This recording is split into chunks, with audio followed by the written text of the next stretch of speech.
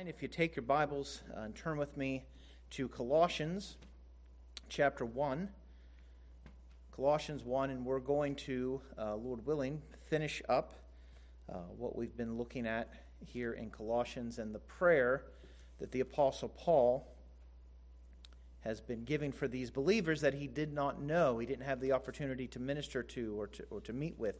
And so what we find is that his prayer given here in Colossians chapter 1 is applicable to us, because in many ways we're like the Colossian believers in that we've never met the Apostle Paul, we've never had the opportunity to interact with him. And so we looked at the thanksgiving that Paul had given in verses 3 through 8, and we talked about that particular focus of prayer that he gave in thanksgiving. And then we looked at from verses 9 through what we're looking at today in verses 14, we see how he is praying for specific things for these believers. In particular, he is praying that they would grow. And so what we're looking at here is that he prays for them to grow in knowledge, in actions, in strength, and then most particularly, and what we're going to look at today, is he ends with a focus on thanksgiving. So he begins by giving thanks to God for what God has done, and then as he models that for those who he's writing to, he calls them to do the same thing. So we're going to be looking at the focus of growth in thanksgiving. But let's go ahead and begin, and we'll just read the entire passage again so we can sort of set our minds at what we've been looking at for, I'm not sure how long we've been going over this, but it's been several months. It's Colossians chapter 1, verse 3. We always thank God, the Father of our Lord Jesus Christ, when we pray for you, since we heard of your faith in Christ Jesus and of the love that you have for all the saints, because of the hope laid up for you in heaven. Of this you have heard before in the word of truth, the gospel, which has come to you, as indeed in the whole world it is bearing fruit and increasing, as it also does among you, since the day you heard it and understood the grace of God in truth, just as you learned it from Epaphras, our beloved fellow servant.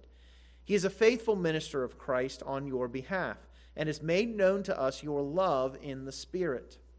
And so, from the day we heard, we have not ceased to pray for you, asking that you may be filled with the knowledge of His will in all spiritual wisdom and understanding, so as to walk in a manner worthy of the Lord, fully pleasing to Him, bearing fruit in every good work and increasing in the knowledge of God, being strengthened with all power according to His glorious might, for all endurance and patience with joy, giving thanks to the Father, who has qualified you to share in the inheritance of the saints in light.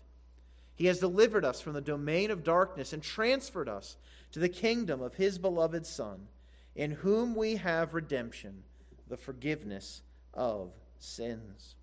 So as we come to these last few verses, verses 12 through 14, we see Paul praying for this growth for the Colossian believers in thanksgiving. He asked that they would grow in their knowledge of God, knowing Him, knowing His will, that as they understood who God was, that would affect their actions, and that they would act in such a way that they were fully pleasing to the Lord, that they were bearing fruit in every good work, and that knowledge that fed into those actions would also increase, so that there's this cyclical effect that as they know God, they act in such a way that's reflective of who God is, and then that action drives them to know God more, which then produces more action. And so really you see how sanctification works out that way. That as we know God more, as we progress in our knowledge of God, it will also progress in the way that we act. And then we're not called to do this in our own strength, but we're called to do it in dependence on the strength of God. As he says in verse 11, we are strengthened with all power according to His glorious might, for all endurance and patience with joy. And so as Paul sort of wraps things up again, he comes to this end, and we come to verse 12, where he calls upon his readers to give thanks to the Father. And so that's what we're looking at this evening, is that Paul is praying that the Colossian believers would grow in thanksgiving. Now, again, it's important to note what's happening here. Paul is saying that he is praying for them. All right, we see that in verse 9. From the day we heard of it, we have not ceased to pray for you, asking that you, and then he goes into these four things that we've been looking at, that they would grow in knowledge, that they would grow in actions, that they would grow in strength, and then finally that they would grow in giving thanks. He is showing that this is the prayer that he wants for these believers, that they would be thankful, that as they grow in knowledge, as they grow in their actions, as they're strengthened by God's power, and they receive that from God's hands, as they grow, they're to give thanks for that growth. It is only by the grace of God that we are anything that we are today, but we should especially be grateful for how he has worked in our lives. We should be able to look back in our lives and see where we were, see how we've grown by God's grace to that point, and then we give thanks for that growth. Now, from a translation standpoint, there's a little bit of a question regarding the end of verse 11 and the beginning of verse 12. So the question is, where does the with joy belong? Does the with joy belong in verse 11, where he's saying that we're strengthened with all power for all endurance and patience with joy? In other words, is Paul trying to say that as we endure and we patiently wait for the Lord, facing the difficulties of this life, is he calling us then to have joy as we do that? And that, I think, is a legitimate reading. In fact, the English Standard Version that we have here, that's how they take this. They put that with joy in connection with the endurance and patience.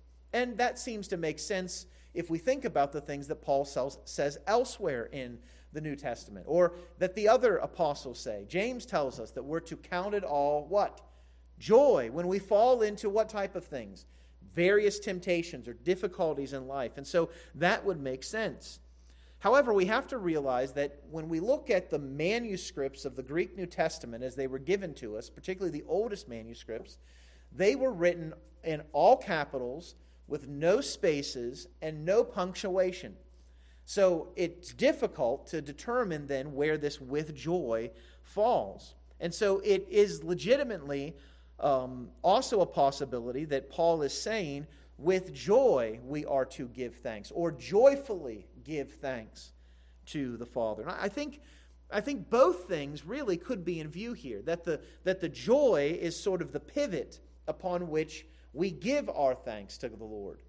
As we find joy, as we endure and we patiently wait for the Lord, we pivot on that, and we see that then that drives the way in which we give thanks to God. It's not that our thankfulness to God is like, thank you, Lord, that I have to deal with this, and we sort of humdrum go through it. But rather, we give thanks to God for everything that he brings across our paths.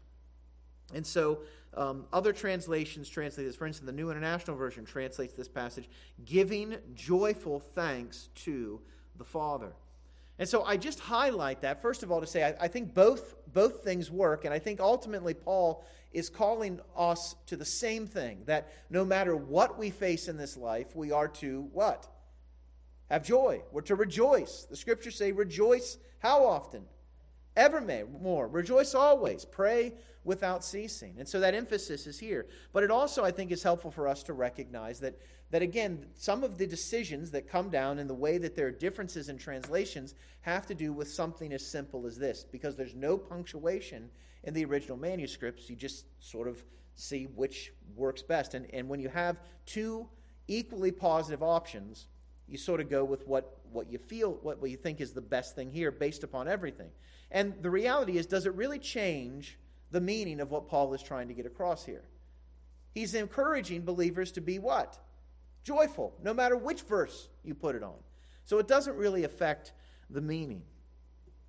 Now again, this giving thanks to the Father focuses on how often we are to give thanks. And Paul is someone who, throughout the New Testament, emphasizes the focus on thanksgiving. We see in Ephesians 5:20 that as we live our lives walking through this earth, seeing how God is working, one of the responses we must have is that we are doing this, giving thanks how often? Always. giving thanks always, and we give thanks for what? Everything. Always and everything to God the Father in the name of our Lord Jesus Christ. Now, if we look back, and particularly on the fact that this is coming on the heels of Paul calling on his readers to find strength from the Lord to do these things, that should immediately evoke within us a response of thanksgiving. We should give thanks that God has enabled us to do what we're called to do. The God who has done marvelous things for us, how can we not respond with thanksgiving for those marvelous things? If you look in the Psalms, which are worship, which is the hymnal of Israel, the Psalms 34 times in 33 verses command that we are to give thanks. In light of what God has done for us, we must give thanks. And so, as we grow in thanksgiving, we need to give thanks for our growth. Give thanks that He is helping us to increase in knowledge, to walk in a manner fully pleasing of Him, to be strengthened with all power. Those are all God's works within us. And our response must be, as we do those things, that as we do them, we give thanks to God. But then Paul goes in and speaks more specifically about some other areas in which we are to give thanks. And we're called to give thanks, first of all, for our inheritance. Giving thanks to the Father, he says in verse 12, who has qualified you to share in the inheritance of the saints in light. Now, there's a lot there that Paul sort of puts together on the end of this phrase, and so I want us to sort of walk through those things. It is appropriate for Paul to pray that we give thanks. We must give thanks as those things are in operation with us, but we also give thanks because God showers us with the lavish riches of His grace. Notice what he says. He has qualified us. That idea there means that we have been made fit, or that we are adequate. Now think about what Paul is saying there.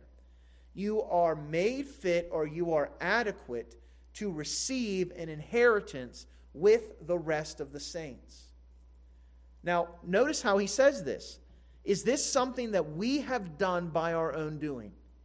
Who is the one who has qualified us? Do we qualify ourselves? No. It is the Father who has qualified us. He is the one, by His grace, who has worked within us to give us this ability to share in the inheritance of the saints of light. The first reality we have to recognize when we understand that God has qualified us is that left to ourselves, we are not qualified. We don't meet the standard. We don't meet the mark. We are not qualified in and of ourselves to attain to this inheritance. Now, I think that probably one of the greatest examples of this is what we see John the Baptist saying regarding Jesus Christ. John is an amazing figure in Scripture. There's so much that he does. There's so much that he's used by God to do. He's the one who baptizes Jesus Christ in the river. Jesus says of John the Baptist that he is the greatest man born of woman. All right, so there are immense accolades. If we want to think of giants of the faith, John the Baptist would certainly fit the bill. How did John the Baptist view himself? How qualified did he view himself? And we see in Matthew chapter 3:11, as he's speaking of the Messiah who's going to come, of Christ who's going to come, John says, I baptize you with water for repentance, but he who is coming after me is mightier than I, whose sandals I am not worthy to carry. He will baptize you with the Holy Spirit and fire. When he uses this term not worthy or worthy, it's the same word that Paul is using here. John the Baptist understood, left to himself, that he was not worthy. He was not worthy of Christ. He was not even worthy of carrying Christ's sandals. If you think about the least worthy aspect of who Jesus would be, and in that day and age, the sandals would be a filthy, dirty, disgusting thing. And yet John says, I'm not even worthy of the least worthiest aspect of who my Savior is. John recognized that left to himself, that he is nothing, that in comparison to Christ, he is nothing. So when Paul speaks to the Colossian believers and says that we have been qualified, my mind immediately goes to what John the Baptist is saying. Or what Paul himself says, that he is the chief of all sinners and the least of the apostles. And the apostle Paul had done amazing things by God's grace, yet he recognized fully and completely that it was God who did it, and it was not him. Boy, this really flies in the face of the world in which we live today. The world in which we live today says that you need to stand up for your rights, that you need to make sure you get what you have earned, that you need to be recognized for your contribution to the world. I can't remember who it is who said this, but the only thing we contribute to our salvation is the sin that requires our salvation. There is no qualification in and of ourselves. It is God who has qualified us to stand in him. Now, what is it that we are qualified to have? We are qualified to share in the inheritance of the saints. To share in the inheritance of the saints. Now, what is this inheritance? Now, we have to remember that Paul's audience in the town of Colossae, in this book of Colossians, is written primarily to Gentile believers. Those who were alienated from God's people. Those who were strangers to the promises made to Abraham, made to Isaac, made to Jacob. And when he speaks of the inheritance of the saints, or the inheritance of the holy ones, the ones made holy, it has a very strong Jewish sound to it. And this was the reality that Israel had. They lived in constant expectation that they were going to receive something from God that had been promised to Abraham, that had been promised to Isaac, that had been promised to Jacob and to his children. They were constantly in anticipation of that inheritance because they were the people set apart, made holy by God, and they were expecting an inheritance. But for the Gentiles, this statement of having to be made qualified hits and rings home even stronger because they were not qualified. They didn't have the right family tree. They didn't have the right genealogy. They were unqualified for this inheritance. They didn't have the ethnic or genealogical pedigree to be considered beneficiaries of this inheritance. But the reality is, neither did the Jews either. If we look in Romans chapter 11, verses 15 through 20, Paul, writing here, speaks about how there were branches that were broken off. That Israel, because of their persistence in sin and rebellion, is broken off. And you, the Romans that Paul is writing to, the Gentiles, although a wild olive shoot, are grafted in among the others, and we share in the nourishing root of the olive tree. And so his response is, don't be arrogant towards the branches, those that have been cut off. Listen, the only reason you are here is because of God's grace. And then he says this, if you are a part of that tree, remember, you don't support the root, but rather it's the root that supports you. Now, what he's saying there, it's so significant to note. What makes someone worthy, what makes someone qualified, is not what they have done, but rather what the source of their life has done. Who is the root of the tree? Jesus Christ. He is the one who provides this life-giving sustenance to support those who are grafted in. Now, how does that exhibit itself in our lives? Then you'll say, branches were broken off so that I may be grafted in. That is true. They were broken off, and here's the key.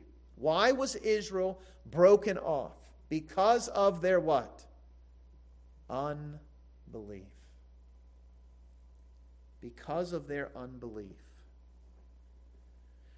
The reality that we see with Israel's history is that it is a history of constantly turning not to the Lord, but away from the Lord.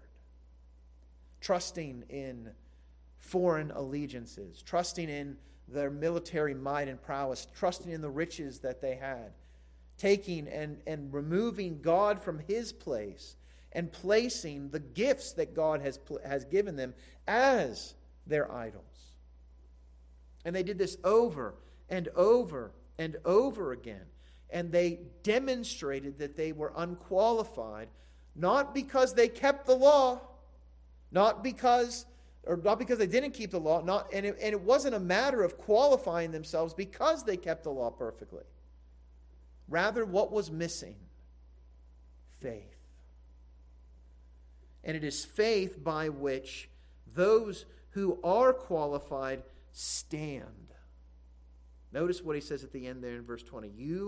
But you stand fast, you hold firm because of faith. So, what is the response then that we're to have? If it is by faith that we are grafted in, that we are qualified to be a part of those who receive this inheritance, then what can never come into our lives? We're not to be what? Proud.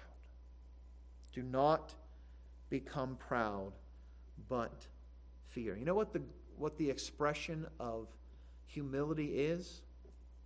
Thankfulness. Pride says, I don't need to give thanks to anyone. I'm the one who has produced what I've produced in my life.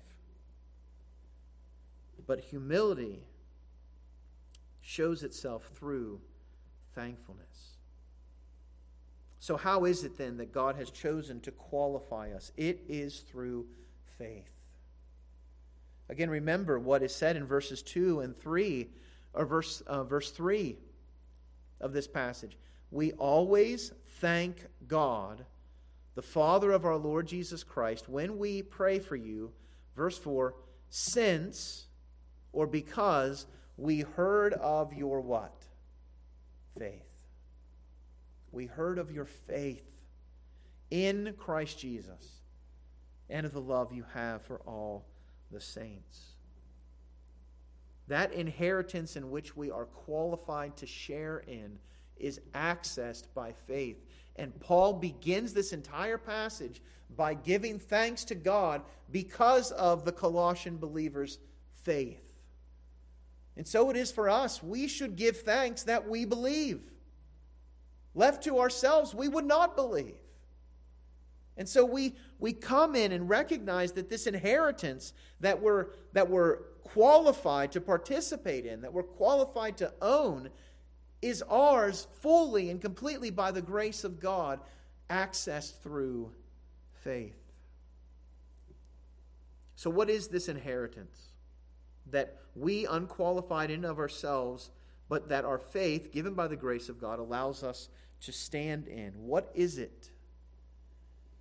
And I would argue it is the riches of the knowledge of God in Christ Jesus. It is being able to know Him. God is of such pure eyes that He cannot even look upon evil. He is holy. And He will only ever dwell with those who are holy, with that which is holy. And so when He speaks of the inheritance of the saints or the holy ones, that inheritance is knowing the living God. And this happens only through the God who said, "Let light shine out of darkness." He has shone in our hearts to give the light of what? The knowledge of the glory of God Where do we see that? In the face of Jesus Christ.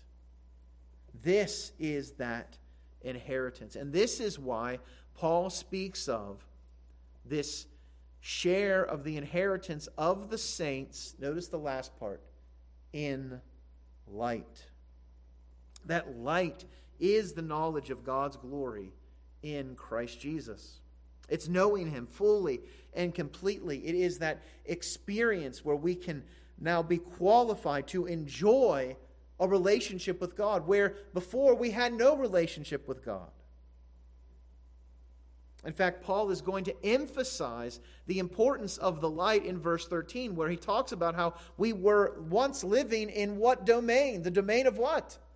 Darkness.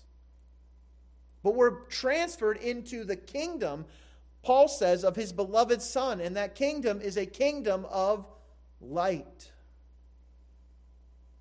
In fact, this was the entire purpose for which Paul was called as an apostle. Look at what he says in Acts 26. He's talking to King Agrippa. He's explaining his testimony. Notice what he says. Jesus meets him on the road to Damascus. He speaks to him, rebukes him for persecuting Christ in the form of the church. And then Jesus says, "Rise and stand to your feet." And then notice, Jesus gives him the reason why he saved Paul. "I have appeared to you for this purpose, so that you would be appointed as a servant and witness to the things in which you have seen me, and to those in which I will appear to you, delivering you from your people and from the Gentiles, to whom I am sending you, so that you can do what to their eyes?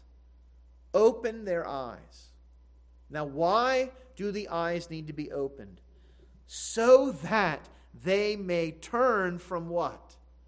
Darkness to light. And from the power of Satan to God, that they may receive forgiveness of sins and a place among those who are what? Sanctified. Those who are the saints by faith in me. You understand, Paul is essentially explaining that he's asking them to give thanks for what God has done, and he is seeing the results of that in this church.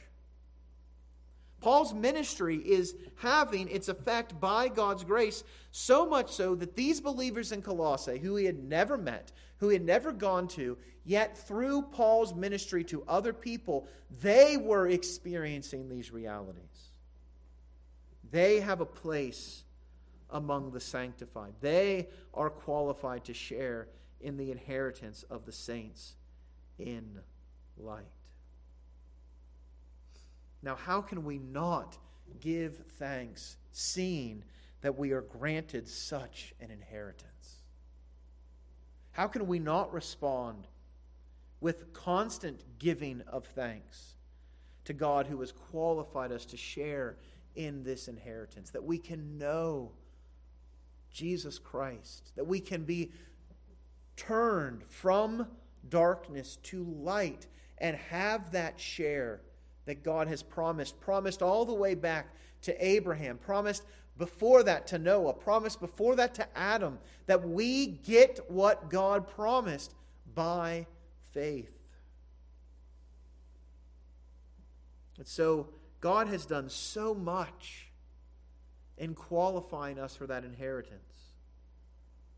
May He be glorified through our thanksgiving for the fact that we're qualified by faith in Jesus Christ. But then Paul goes on and talks about more. So already he's described all the things that God has done for us, knowledge and power and actions. And then he talks about how we're qualified to share in this incredible inheritance. Is that not enough to spend the rest of your life giving thanks to God? Yes. But he's not done. He goes on to say that we are to give thanks for our deliverance. Notice what he says in verse 13. And it's interesting. It's almost sort of like a break in the way he's thinking. All of these things are clauses that sort of run together, but then in verse 13, it's now a new sentence.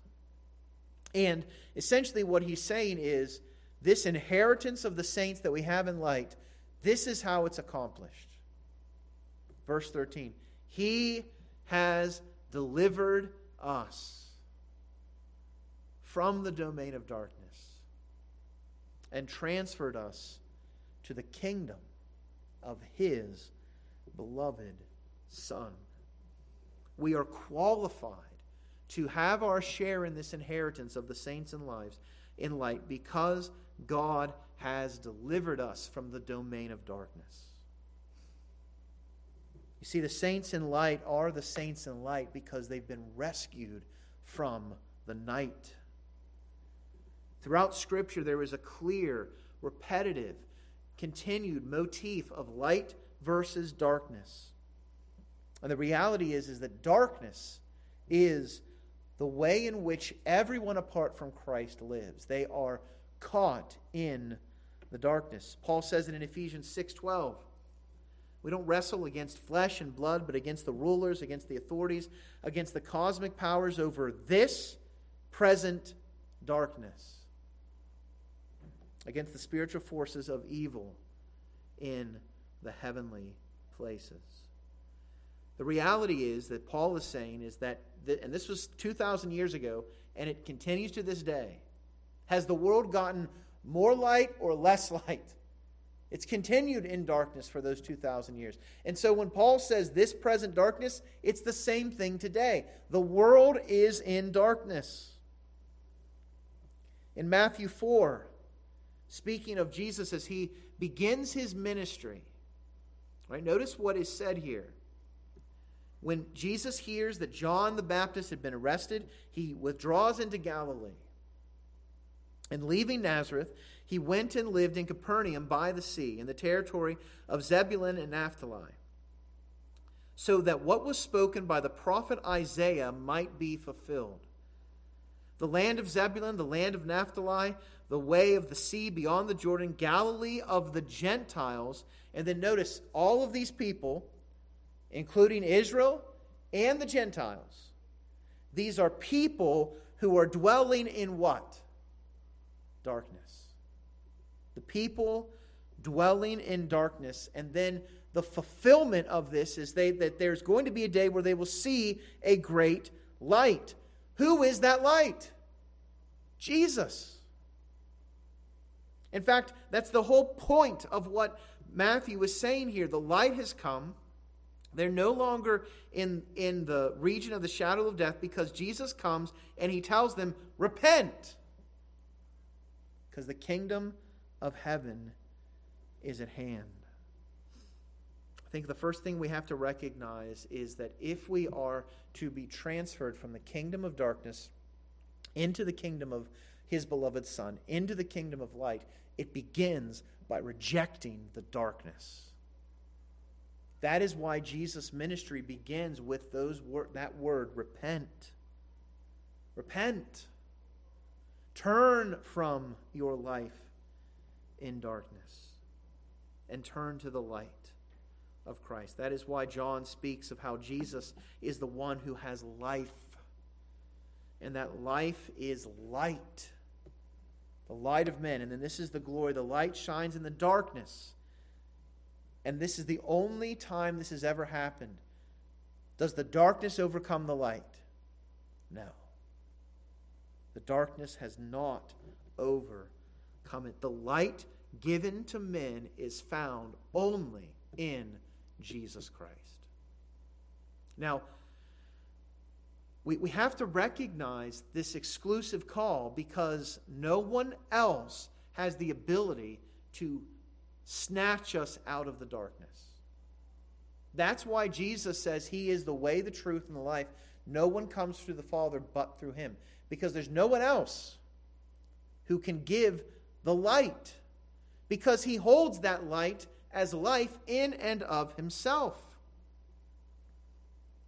Now here's the difficulty. And here's why. We can go out on the streets. We can talk to friends and family. We can share the gospel with our coworkers. And over again, they will not accept the light of the gospel. Why?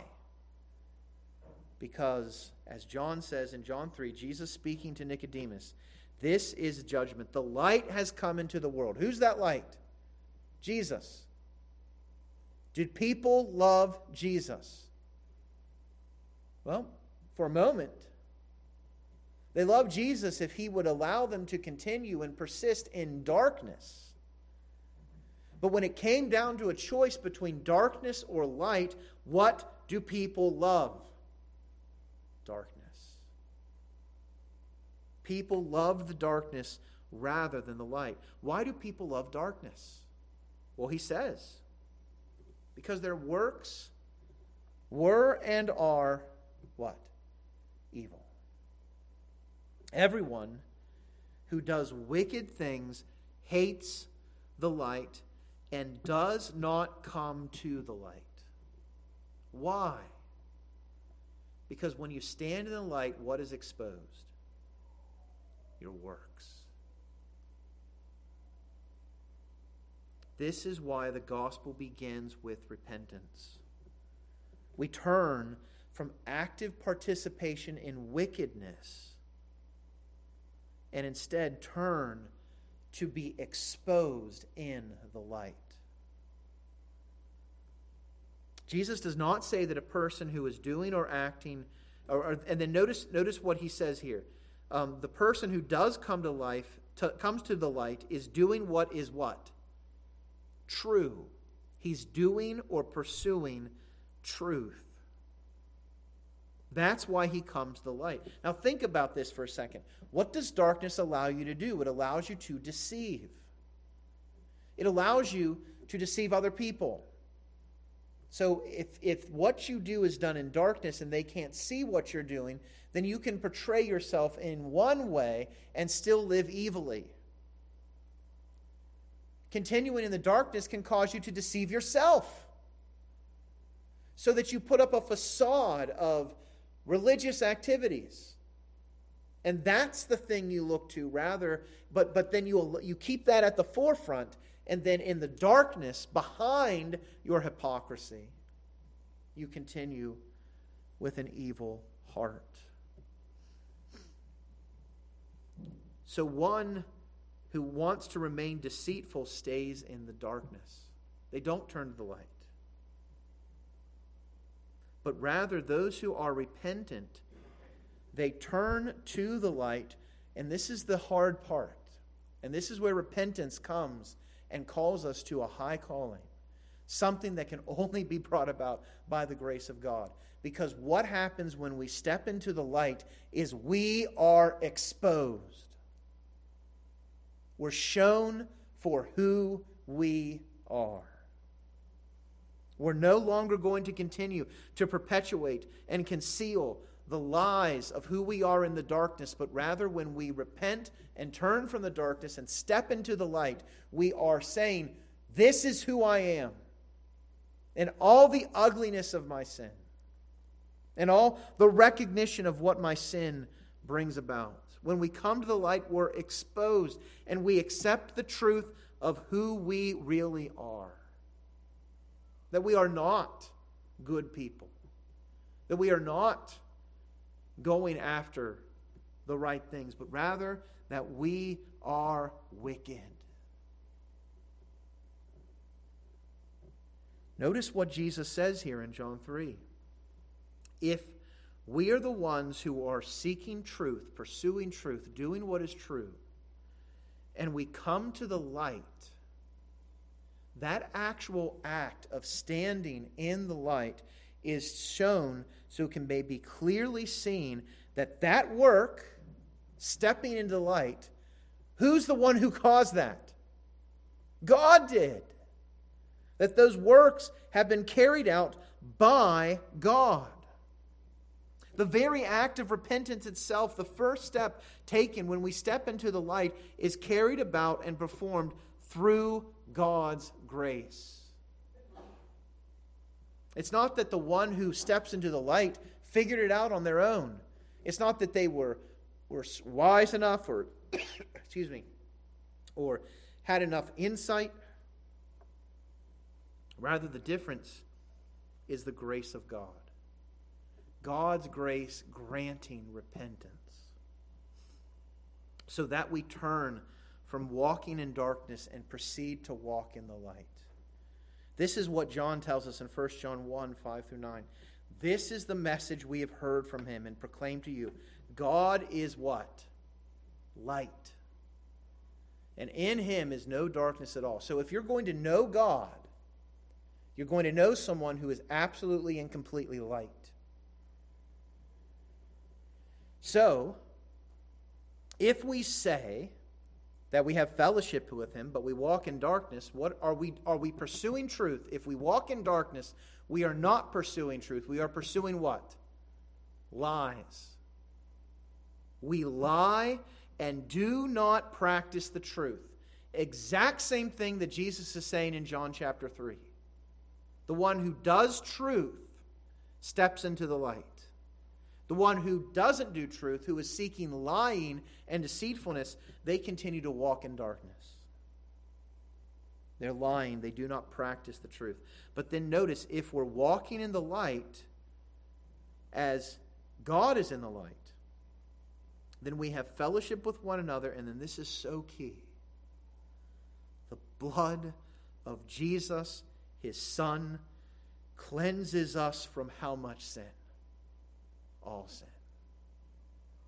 Here is the glory of stepping into the light by repentance and faith. The reality is that as we stand in the light, we are exposed for the sinful, wicked frauds that we are.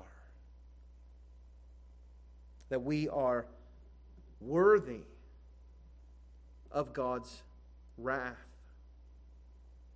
But there is a hopeful thing when we step into the light and are exposed, because then as we repent and respond with faith in Christ, what does Jesus do with those sins? Forgives us. Cleanses us of all unrighteousness. When we come to the light, there is a wonder that our wicked deeds that are exposed are cleansed by the blood of Christ. This is what true repentance produces. Forgiveness of our sins. This is why we don't fear being exposed by the light. Because the more we see the sin within us, the more we recognize and experience the grace of God in saving us. And then notice what John anticipates is going to happen in the human heart. If we say we have no sin. Now here's the reality that we can struggle with in our Christian lives. We can think that, well, I'm doing all right. I've matured. I've gotten better.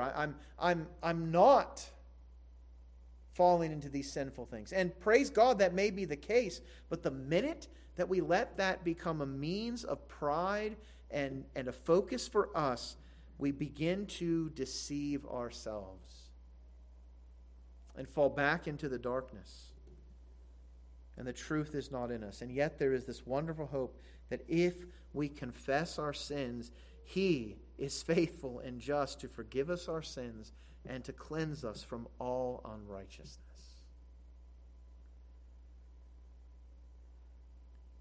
If we confess, say the same thing as what God's light says and has revealed about who we are, then in faith we look to Christ. Christ forgives us and cleanses us from all unrighteousness. What wondrous grace is this?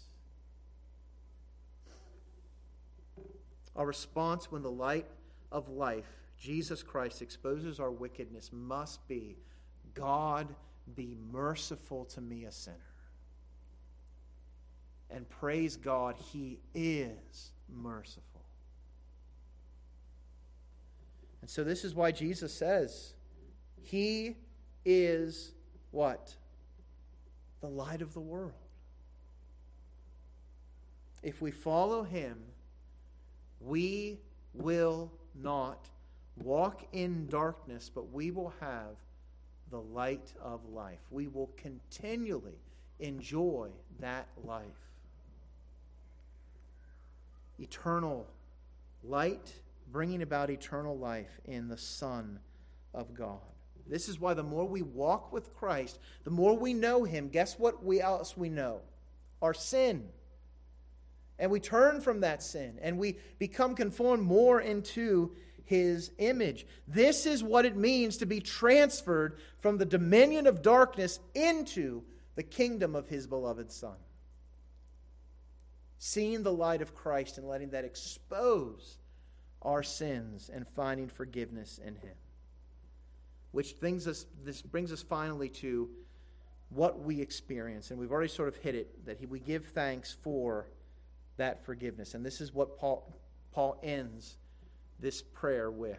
In whom, in the Son, we have redemption, the forgiveness of sins. The final hope of those in the light is that we have not just merely an exposure of our wickedness, but a forgiveness in Christ that brought about through His redemption. Now, the reality is there is going to be a day when everyone will step into the light. God's light will expose everything. Peter says in 2 Peter 3:10 that the day of the Lord will come like a thief. The heavens will pass away, and with a roar, the heavenly bodies will be burned up and dissolved, and the earth and the works that are done on it will be what? Exposed. I hate to say it, but we don't even know the depth of the wickedness of mankind. And on that day, God's glory will shine forth, and there'll be no place to hide. As Paul says in Romans 2:16, that on that day, according to His gospel, God will judge the secrets of men by Christ Jesus. That darkness that we sought to hide from our sin will not hold. God will expose all things. As the psalmist says, surely darkness shall, if I say, surely the darkness shall cover me and the light about me be night, even the darkness is not dark to you. The night is bright as the day, for darkness is as light with you. So, our wicked deeds will be exposed. The question is, will they be exposed by the grace of God as we step into the light, responding to the call of the gospel, and believing in Christ alone, and there finding redemption and forgiveness? Or will they be exposed on the final day of judgment when we are eternally judged for the sins that we thought nobody saw, but God did? This is the glories of our salvation, that we are delivered from darkness and transferred into the kingdom of His Son, that we have redemption and forgiveness in Christ. And so what should that drive? Giving thanks. I think what we can do to respond to this is, first of all, read through the rest of Colossians chapter 1. Those who have been forgiven so much by Christ, they respond by having Christ as preeminent. And that's what he speaks of in the rest of Colossians chapter 1. Secondly, we must offer thankful praise constantly. I'd encourage you tonight, read Psalm 75. It's a short psalm, but it speaks about how we praise God and give thanks to Him for His marvelous works. And then he speaks about God's wrath, that it's held up like wine in a cup that's going to be poured out. But yet, for David, for the psalmist, there's a wonderful hope that they'll continue to give thanks to God eternally. And then we respond by thanksgiving by walking in the light. Ephesians 5, 8 through 14. For though at one time we were darkness, now we are in the light of the Lord. Walk as children of light. We give thanks to the Father who's qualified us to this inheritance, delivering us from the domain of darkness and transferring us into the kingdom of his beloved Son, in whom we have redemption, the forgiveness of sins. So, Paul has prayed a lot. A lot of things that we've seen in these 11 verses in Colossians chapter 1. May we take these truths and grow by them, to seek to have them in action in our lives by God's grace. Well, we finished it. Finished Colossians 1, 3 through 14. So what's coming up next? And so I wanted to discuss, and I'm glad that we have people online, because when we start with this new series, it's not going to be broadcast because of copyright issues. Some of you may remember a while ago we showed a documentary called Puritan. And I only showed you, it was like a 2.5 hour long documentary, and we saw it in, I think, three sections. But that's only the tip of the iceberg of the content that we have available for that. And so beginning in April, I'm not sure exactly when in April, we're going to begin this study where we're going to start looking at the Puritans, looking at them individually, then looking at some of the things that they believed, and seeking to see how that can apply to us today. And so involved in that is going to be a workbook. If you'd like to be a part of this study, there's a sign-up sheet on the back table so we can order these workbooks in bulk. And I think it'll be a very helpful thing for you. So, again, that's going to begin sometime at the middle or late April. Looking forward to that.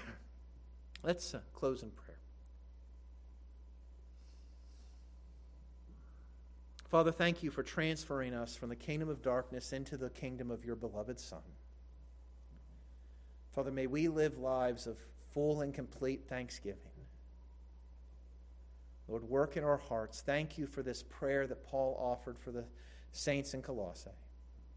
Father, take your word, apply it to our hearts. We pray this in Christ's name, pleading his blood. Amen. Thank you for joining us online. Thanks for joining us here in person. Have a great week.